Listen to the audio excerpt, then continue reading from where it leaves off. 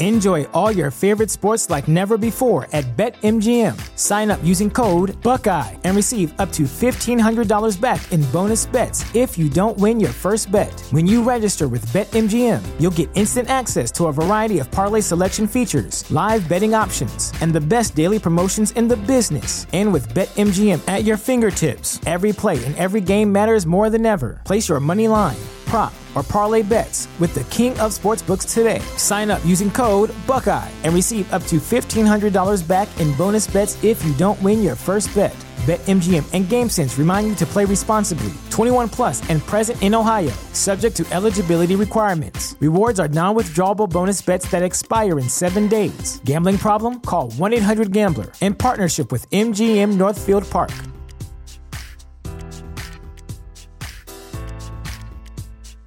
Welcome to Prime Video's Culture-Rated Collection. This is the place where Black is the main character, where we don't jump through hoops just to hear our voice, and can fall in love with illuminating documentaries like Giannis, The Marvelous Journey. I'm just a hard worker that's trying to survive. Enjoy the animated series, The Second Best Hospital in the Galaxy. All doctors report immediately!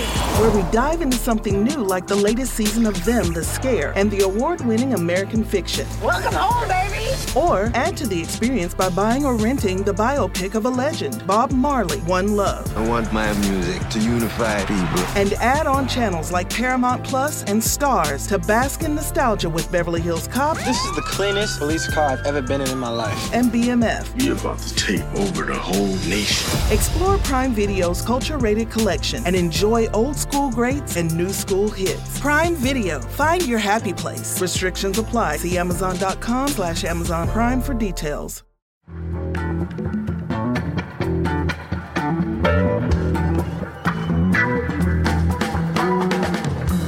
From The Nation magazine, this is Start Making Sense, progressive news without the boring parts. I'm John Wiener. Today we'll be talking about Hillary in Haiti, a topic that reveals a lot about her view of the world and method of addressing problems. With Amy Willence, she's written 2 books about Haiti.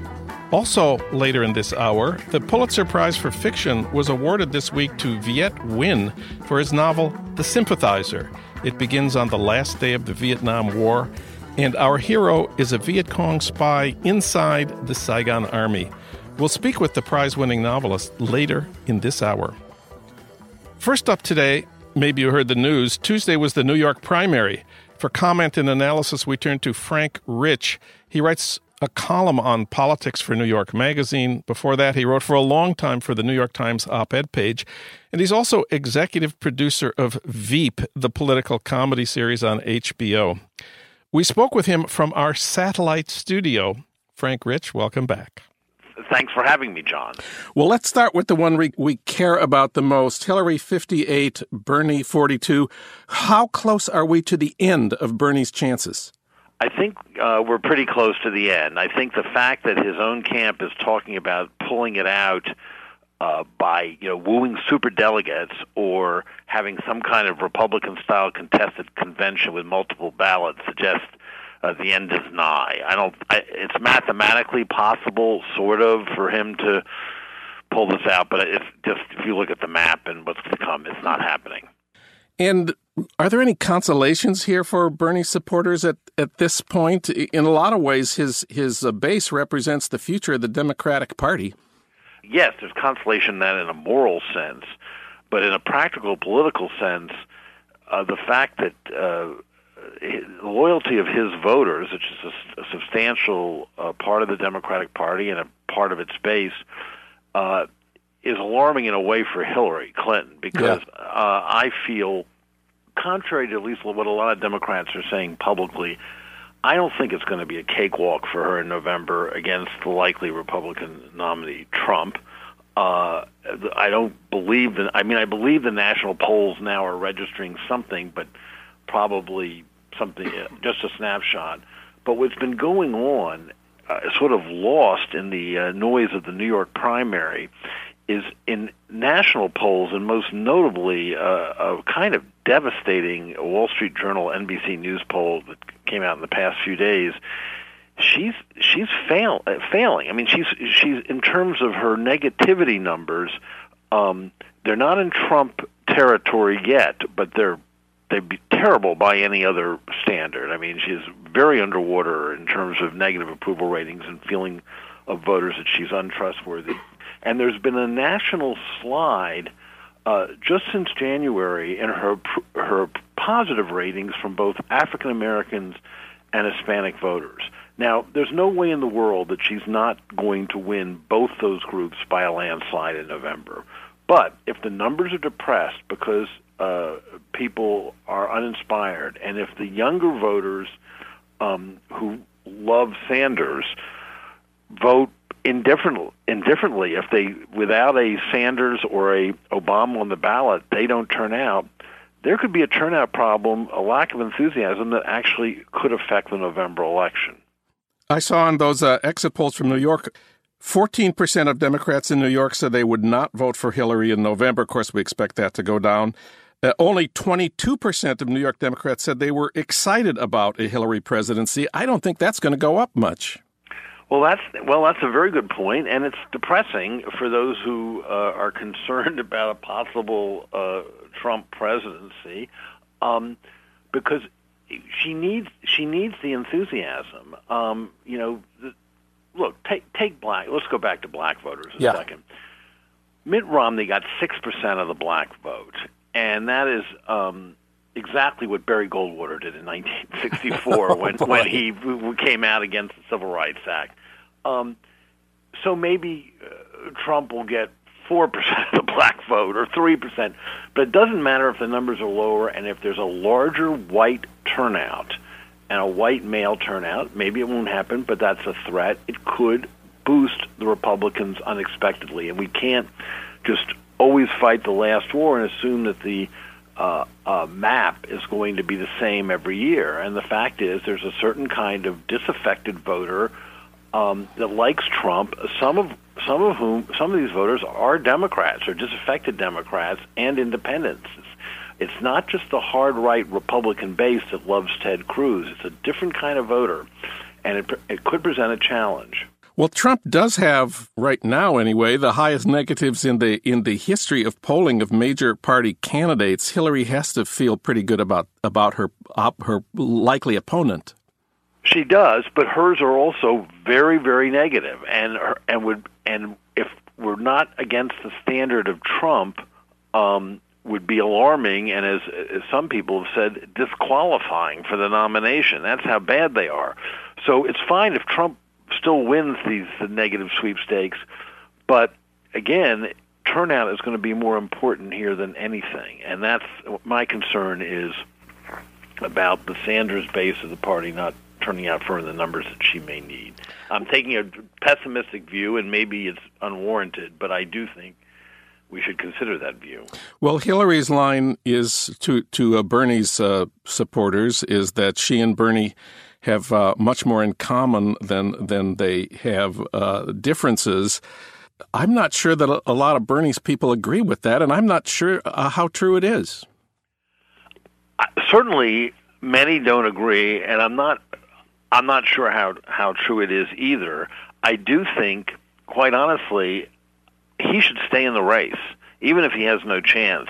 I think it only benefits her to continue to have to debate him and iron this stuff out, and she's never going to be a Sanders, have a Sanders complete ideological profile or anything like it. But on the other hand, I think she's got to keep engaging, ideally in a positive way, with him and his supporters, and also not cede the stage to Trump. If he drops out, then the situation you describe about among Sanders faithful remains frozen in aspect. It could be fluid if they just keep going, and that's what I think Democrats should hope. We saw a different Donald Trump in his victory speech. I'm sure you noticed he did not talk about Lion Ted anymore. What was his new term for his opponent? Wasn't it Senator? Senator Cruz. Yes. Senator Cruz. Oh, well, he's not since Disraeli have we seen the statesmanship of Donald Trump as he senses victory. The whole thing is surreal. I happened to be last night coming out of a dinner in Midtown in New York around 10 o'clock at night, 10 o'clock, and to walk on Fifth Avenue by happenstance past Trump Tower and see every satellite dish, every network and local station represented, and people doing stand-ups. It's like insane for people who've known Trump as New Yorkers do all these years. That this man has a chance at a strong chance of winning the Republican nomination and some chance of being president is just mind-boggling. And him suddenly adopting locutions like Senator Cruz instead of Lion Ted, or next we'll have Senator Rubio perhaps, or instead of Little Marco, if Rubio figures at the convention in some way. It doesn't alter the fact this is surreal. Well, Trump's whole appeal up to this point, among Republicans at least, was the shtick about Lion Ted and Little Marco. Do they really want a respectable Trump? I honestly think it doesn't matter. I think that Trump has brought them into the tent, and his loyalists are extremely loyal. And look, forget about it. They put up with any changes in language. They put up with, investigative journalism about Trump University, about eminent domain, about him using illegal immigrants to build his own properties, even while threatening to export them. I mean, it's just unbelievable how resilient he is among his followers. And not to mention, the misogyny and the racial remarks and everything else. But these people are unshakable, and he could start, I suspect, reciting the Lord's Prayer in Pig Latin at every rally, and no one would give a damn. Trump's line is, "Our jobs are being sucked out of our states." I wonder if Hillary has a convincing comeback to that. She has a comeback that we heard during this campaign. It's not terribly convincing. It's, I'm going to go up. She goes upstate and says, "I'm going to bring jobs back." But of course, she promised a lot of this, and it didn't happen when she ran for Senate, and that's blamed on the economy and whatever, and the crash of 2008. But no, she doesn't. You can't fight rhetoric which lacks any specific detail or argument with facts, because he's not playing, in a rational way. Last question before we let you go. Veep opens this weekend.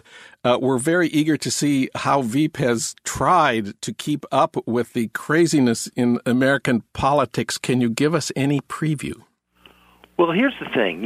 As you know, John, Veep is not does not deal with contemporary politics at all. It's created its own world. We never even refer to contemporary politicians. Other shows might have Nancy Pelosi or John McCain do a cameo, or they might have references to Obama or Trump or Clinton. We do none of that. We never refer to the political parties or identify people by party, and we never mention really any politician later than like Johnson and Nixon. What we do, and obviously I'm biased since I produced the show, but is try to create an alternative world that shows the chaos, the degradation, the power, hunger of people in Washington. And we're the un-West Wing, the un-Aaron Sorkin. Nothing turns out in favor of truth in the American way. Everyone's just trying to stab each other in the back. And I do feel we have found a farcical correlative to the insanity now without having a Donald Trump character or a Hillary Clinton character. I can hardly wait. Frank Rich, thanks so much for talking with us today. Great talking to you as always. Thank you.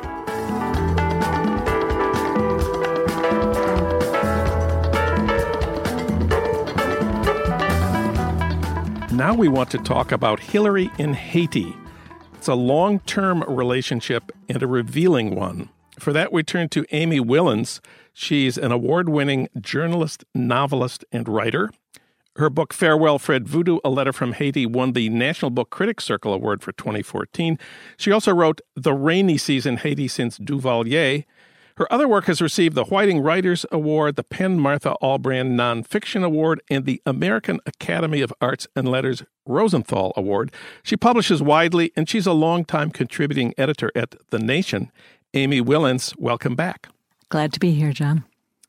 Hillary and Bill say that Haiti has a special place in their hearts and has had for more than 30 years. Why is that?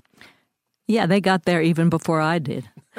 They went for their honeymoon in 1975, and their host was an executive with Citibank. Citibank has a long record in Haiti, dating from the days where it was called the National Citibank, and was a primary reason why the American occupation began. And that was a 29-year occupation of Haiti, a marine occupation. And so this is a big player on the Haitian scene. And so when Bill and Hillary went, they met all sorts of people who have done business with National City and with Citibank there, and those are their original roots in Haiti. And of course, they were seduced by the country because it's a very seductive country. I just find it astounding that for their honeymoon, they were guests of Citibank. On your honeymoon, were you guests of Citibank? I wasn't guests of anyone, unfortunately, had they asked. The Clinton Foundation says Haiti is one of their key areas. They say since 2010, they've raised more than $30 million for Haiti. They say they've spent the money, quote, on partnerships and programs that encourage economic growth, empower girls and women, and support small businesses, close quote. What can you tell us about the Clinton Foundation's work in Haiti? Well, that statement from the Clinton Foundation is in part true. They have done things with women's groups. They've done things with small microfinance, one of Hillary's favorite things.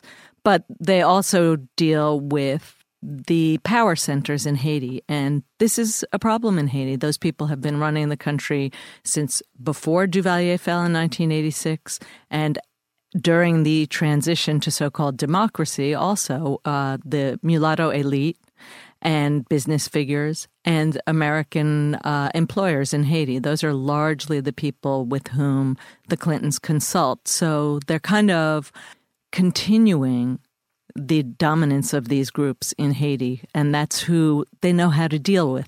You know, it's like the famous story of journalists going in and saying anyone here been raped and speaks English. They need to have the people who speak English. They need to have the people who know how to manipulate power in Haiti, so that the average citizen is ignored largely in the way the Clintons operate. One of the jewels of the Clinton Foundation efforts in Haiti is the industrial park at the far end of the island, Caracol. I know you reported from there. You've been there. What do the Clintons say about Caracol Industrial Park? What did you find? So you're right. Caracol is a jewel in the crown of the Clinton plan for Haiti. When the Clintons sort of came back in force to Haiti after the earthquake, they reignited this plan for an industrial park in the north. So although it was a pre-earthquake idea, if you can call it an idea, it was then funded with earthquake monies by the Clinton funds, various funds in Haiti. And although it was funded with earthquake money, it was very, very far from the earthquake. The Clintons justified this by saying what we want to do is attract people away from Port-au-Prince, which is on a known fault. So they worked really hard. I have to say, a huge amount of energy was put into what I consider to be a flawed idea, a maquiladora in Haiti. And the Clintons' concept was that it would bring in 65,000 jobs to this northern area. So 300 plus farmers were basically kicked off their lands, and South Korean garment company was installed as the anchor for Caracol, it's called, the industrial park. And now, almost 6 years later, there are 4,500 workers, not 65,000 workers, and there are lines every day of Haitians desperate to get jobs who cannot get jobs there. You know, I would call it not a raving success. I would even call it a failure. But worse than that to me is that the very ideas behind it are antiquated, old ideas for what to do with the developing world, which is to turn it into a labor camp. A lot of the criticisms of the Clinton Foundation in Haiti are about what Bill has been doing, Bill's friends, Bill's projects, Bill's visits. Has Hillary had very much to do with this during the Obama years? Well, Bill was, after the earthquake, which was 2010, he was made head of the interim Haiti Recovery Commission. And they pulled in about, I think, $54 million in contributions, both from large donors and, you and me, John. And the U.S. also, the State Department, put its aid through the IHRC. So Bill was head of the IHRC. Hillary was head of the State Department. So Bill reported essentially to Hillary about American monies coming through the IHRC. But the IHRC was not very transparent, and people still don't know where all those monies went. President Martelly, who was basically installed by Hillary Clinton as president of Haiti, asked the IHRC to disband after he was elected in 2011. I can only assume that he asked them to disband because they asked him to ask them to disband because they didn't want to be too transparent about what was happening with the money. I'm not saying stolen money, but irresponsibly meted out monies. And Hillary was Secretary of State, ultimately responsible. Ultimately responsible, yes. So you've said Hillary and Bill have the wrong friends in Haiti and the wrong strategies for Haiti. Chelsea Clinton has, turns out, in private, once upon a time in secret, made some of these same criticisms. Yes, she wrote a very long email. As she said in the email, if I had had more time, this would have been a shorter email. I'm sure she wishes now that it had been shorter. And so this is one of Hillary's released emails from Chelsea to Mom and Dad and to Paul Farmer of Partners in Health, among others. And it is an early critique of the international strategy, including the State Department's strategy in Haiti after the earthquake. At the end, there's a postscript where Chelsea says how she came to all these realizations.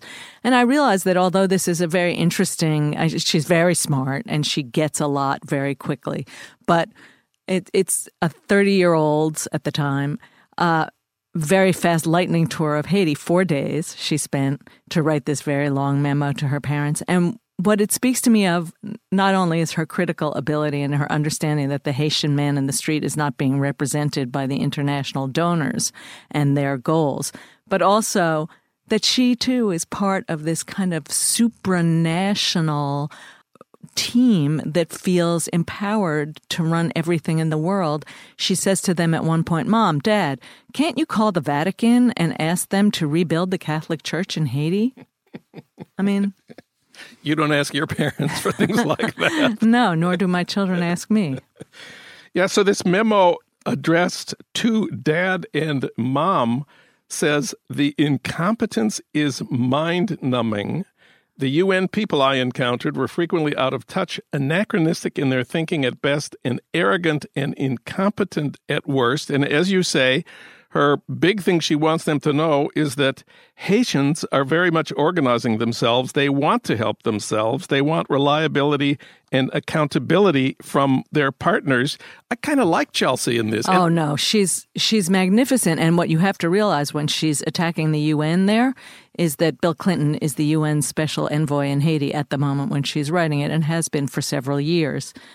She also noticed the SOAP subcommittee in one of the camps. I love that. What's the SOAP subcommittee? Well, she says there, the quote you read, that the Haitians are organizing themselves. So one committee in these settlement camps of displaced people is the sanitation committee. And in that committee, there's a subcommittee, the SOAP subcommittee, because Haitians are paying attention to what Haitians need. That Chelsea memo is so fascinating. We'll post a link to it at the website. You can find it at thenation.com Start Making Sense page. What does all this tell us, not just about the Clinton Foundation in Haiti. What does it tell us about Hillary's understanding of the world, what Hillary might do as president? Well, I thought I'd tell this little story about when I was there I guess at the end of 2012. The Clinton-Bush Foundation and the World Bank had funded this place called the Royal Oasis Hotel with a loan to get it built. A luxury hotel, 5-star. Anyway, Haiti 5-star. And I went by at the opening, and there were all these Haitian elite people in satin dresses and tuxedos coming in. And my friend and I went into the hotel, and I had spent that day in a displaced persons camp, the St. Anne camp. And Haitians were living under tarps and sheets. There was an elderly man. He was living in a tent that was not as tall as he was and almost twice as wide as he was, he was about a foot wide. So I had that in my mind as I went into this Royal Oasis Hotel where the Clinton Fund had spent so much money, the Clinton-Bush Fund to be exact. And I got in the elevator with my friend, and we thought we'd go up to see the presidential suite. Well, we got stuck in the elevator because the elevator wasn't even working in this elaborate hotel. And it was just, then we noticed that all the workers there, although this was touted as a place that would give Haitians employment, seemed to be Dominican, Spanish-speaking people. And I kept thinking what they should really do is hire all the people from the St. Anne camp to work there. And since they need housing in the St. Anne camp, they should let them stay in the rooms. That would be only fair since the earthquake monies were spent on this hotel.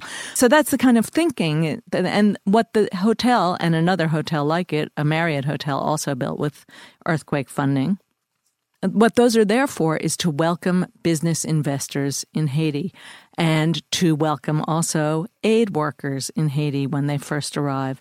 So it's really earthquake funding going to outsiders, built by outsiders with some Haitian help. It's just a skewed way of thinking about how this could work. And that's the problem, to my mind, with the Hillary outlook. How the world works is that it's all corporate, that there's very little democratic grassroots input. They say all the right things. They've listened to development workers, but they don't really do it. Amy Wilentz, her most recent book about Haiti is Farewell, Fred Voodoo, A Letter from Haiti. Amy, thanks for coming in today. Thanks for having me, John.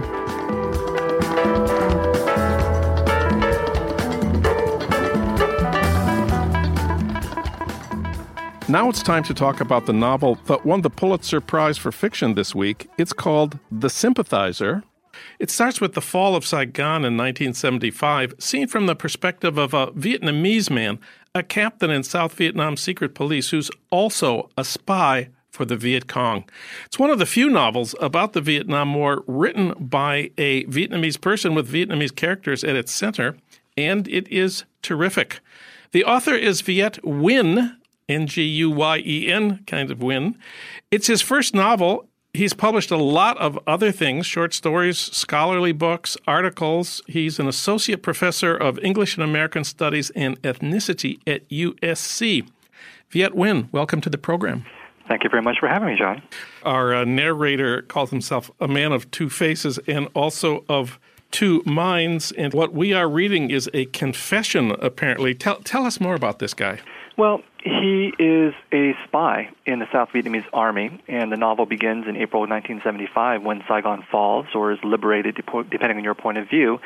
And his new mission is to flee with the remnants of that army to the United States, where he's going to spy on their efforts to take their homeland back.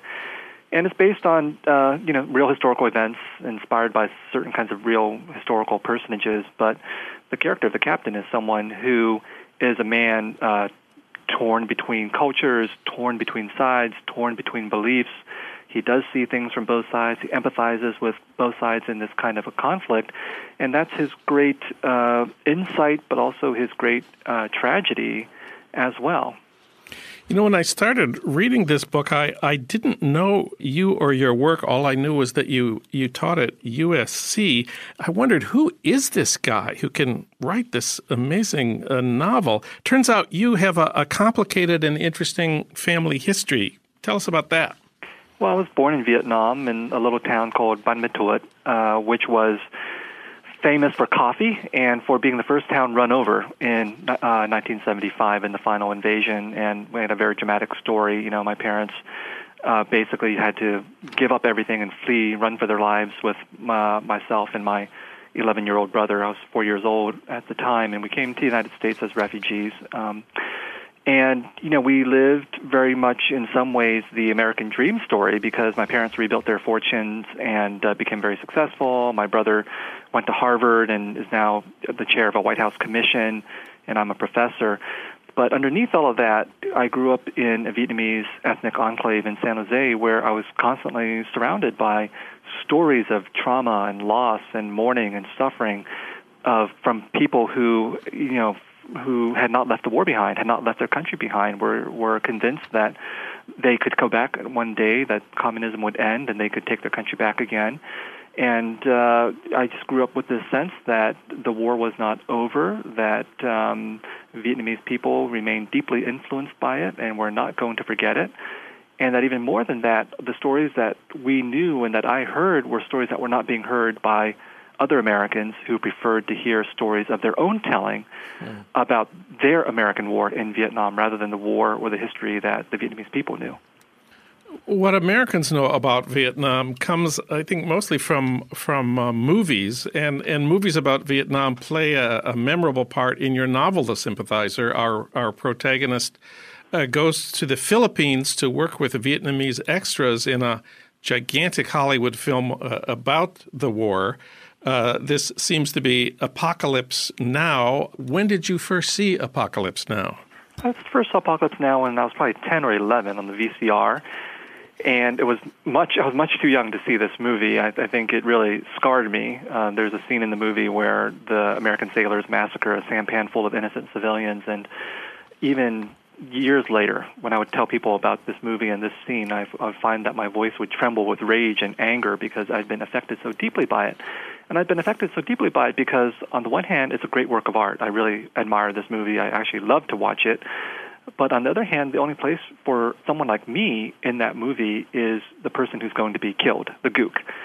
And this was symbolic for me in general of how it is that Americans remembered their war in Vietnam. They remembered it as a tragedy, as a kind of a dark conflict that was really about Americans fighting Americans. It's a civil war in the American soul.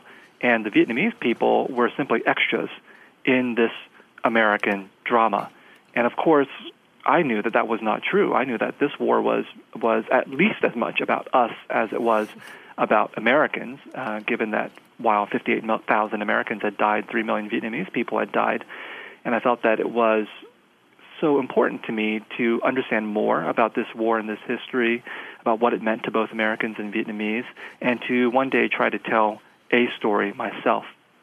Our protagonist in The Sympathizer keeps coming back to one sentence, especially in this section about going to the Philippines to work with extras on what must be Apocalypse Now. That is the sentence, quote, "They cannot represent themselves, therefore they must be represented," close quote. If we invited listeners to call in to identify that, I'm sure our switchboards would be full of Marxist theoreticians who know that that line comes from Marx's book, The 18th Brumaire, about the 1848 revolution. But what does it mean to our protagonist in the context of the Vietnam War, its aftermath, Hollywood movies? They cannot represent themselves, therefore they must be represented. Well, he understands that the act of representation is partially about storytelling, that in the American imagination, there are all these dark populations out there who cannot represent themselves through the act of storytelling. Therefore, Americans have to tell their story for them, which is very much how the Hollywood version of the Vietnam War has taken place.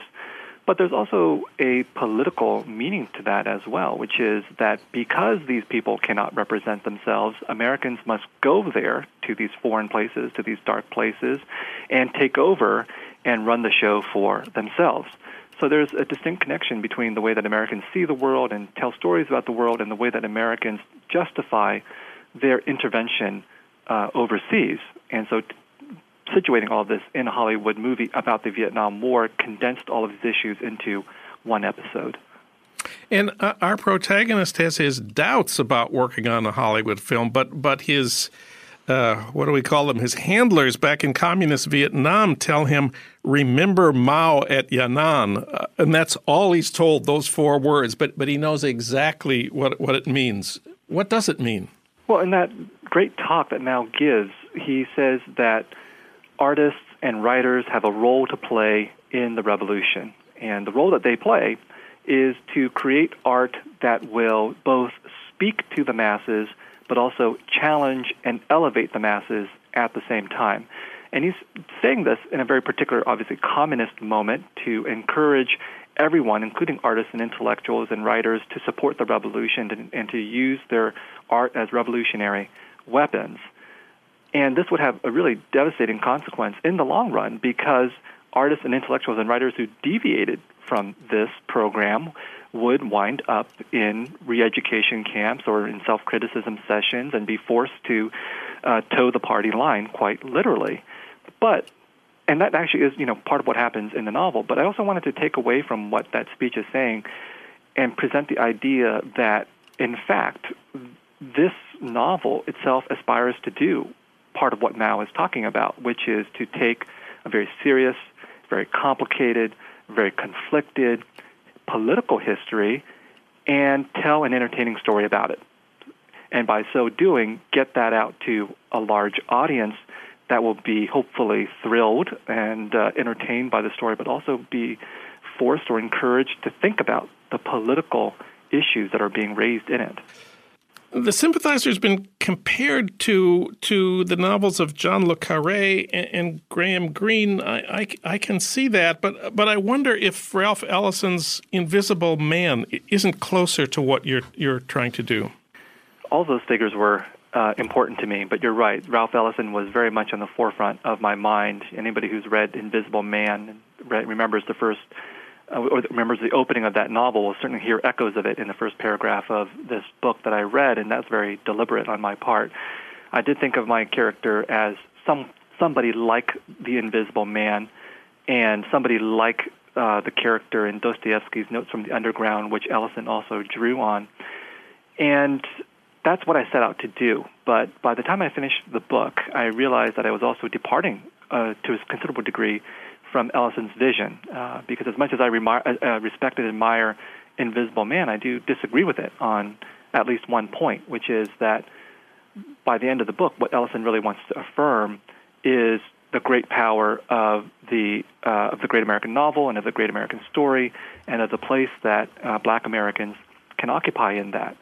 And I'm actually much more critical of that type of a narrative, and partially because this book, unlike Invisible Man, is not set only within the United States, but is an international novel that takes into account how it is that the things that the U.S. did overseas impacts the things that happen to people within this country. And it also takes into account the fact that there was, an actual communist revolution that this war deals with. And I didn't simply want to tell a story that said America's great, the liberal American story is what we need to turn to, and communist revolution is bad, which is what would be expected of someone like me writing in the United States. So the ending of the novel is very important in terms of challenging these kinds of expected outcomes in the story. Yeah, I want to talk about the ending of the novel, but not for a minute yet. I want to pick up on what you said here about the search for the great American novel and how you don't want to be part of that. In fact, you suggested in other interviews that it's equally important to search for the great anti-American novel, and I would like to nominate The Sympathizer for that title. Is that okay with you? I think it's fine by me. I think it might offend a lot of people, maybe not your listeners in particular, but a considerable amount of the American population would not take kindly to the idea of an anti-American novel. But one of the things that I mentioned in this novel is that being anti-American is not so bad, because if there's one thing Americans like to be, they like to be at the center of the story.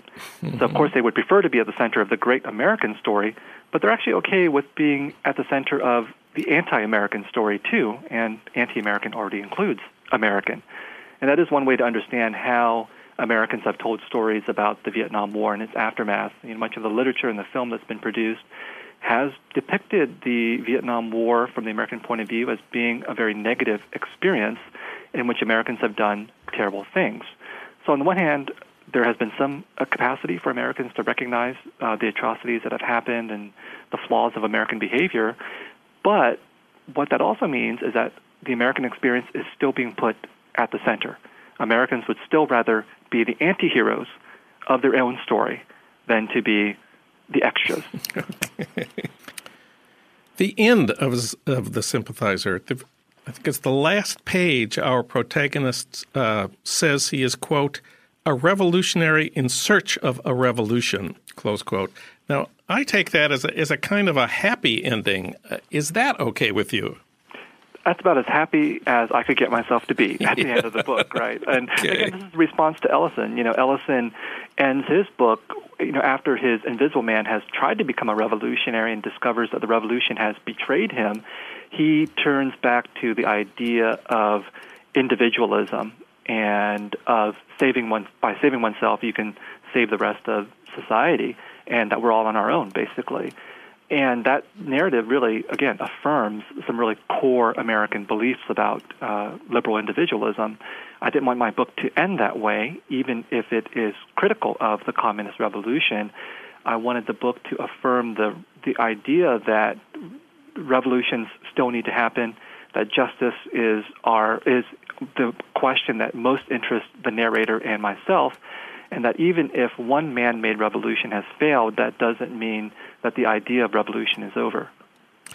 The Sympathizer, let's call it the great anti-American novel. Viet Nguyen, thanks for this amazing book, and thanks for talking with us today. Thanks so much, John. It's been a pleasure. We taped that interview with Viet Nguyen last April when his book was first published. He won the Pulitzer Prize for Fiction this week. Start Making Sense, the Nation podcast, is co-produced by the LA Review of Books and recorded and edited by Jerry Gorin and Ernesto Orellano at Emerson College, Los Angeles. Our senior producer at Start Making Sense is Alan Minsky. Our executive producer is Frank Reynolds. Our engagement editor is Annie Shields. Katrina Vanden Heuvel is editor and publisher of The Nation. Our theme music is from Barcelona Afrobeat, licensed by Creative Commons. Find out more about Start Making Sense at thenation.com and subscribe to Start Making Sense wherever you get your podcasts at Stitcher, SoundCloud, or iTunes. I'm John Wiener. Thanks for listening.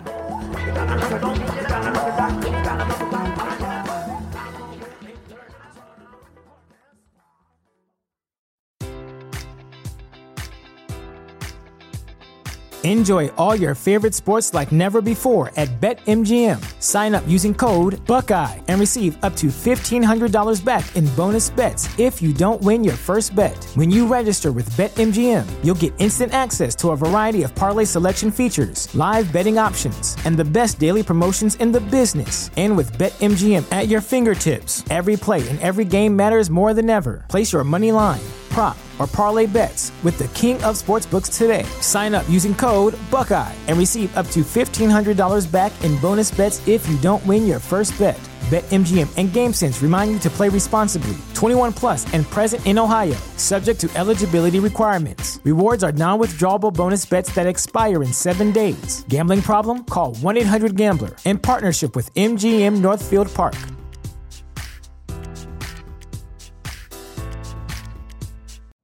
You know how to book flights and hotels. All you're missing is a tool to plan the travel experiences you'll have once you arrive. That's why you need Viator. Book guided tours, activities, excursions, and more in one place to make your trip truly unforgettable. Viator has over 300,000 travel experiences to choose from. Everything from simple tours to extreme adventures and all the niche, interesting stuff in between. So you can plan something that everyone you're traveling with will enjoy. Real traveler reviews give the inside scoop from people who've already been on the experiences you're considering. So you can plan with confidence. Free cancellation helps you plan for the unexpected. And 24/7 customer support means you can travel worry-free. Download the Viator app now and use code Viator10 for 10% off your first booking in the app. Find travel experiences for you. Do more with Viator.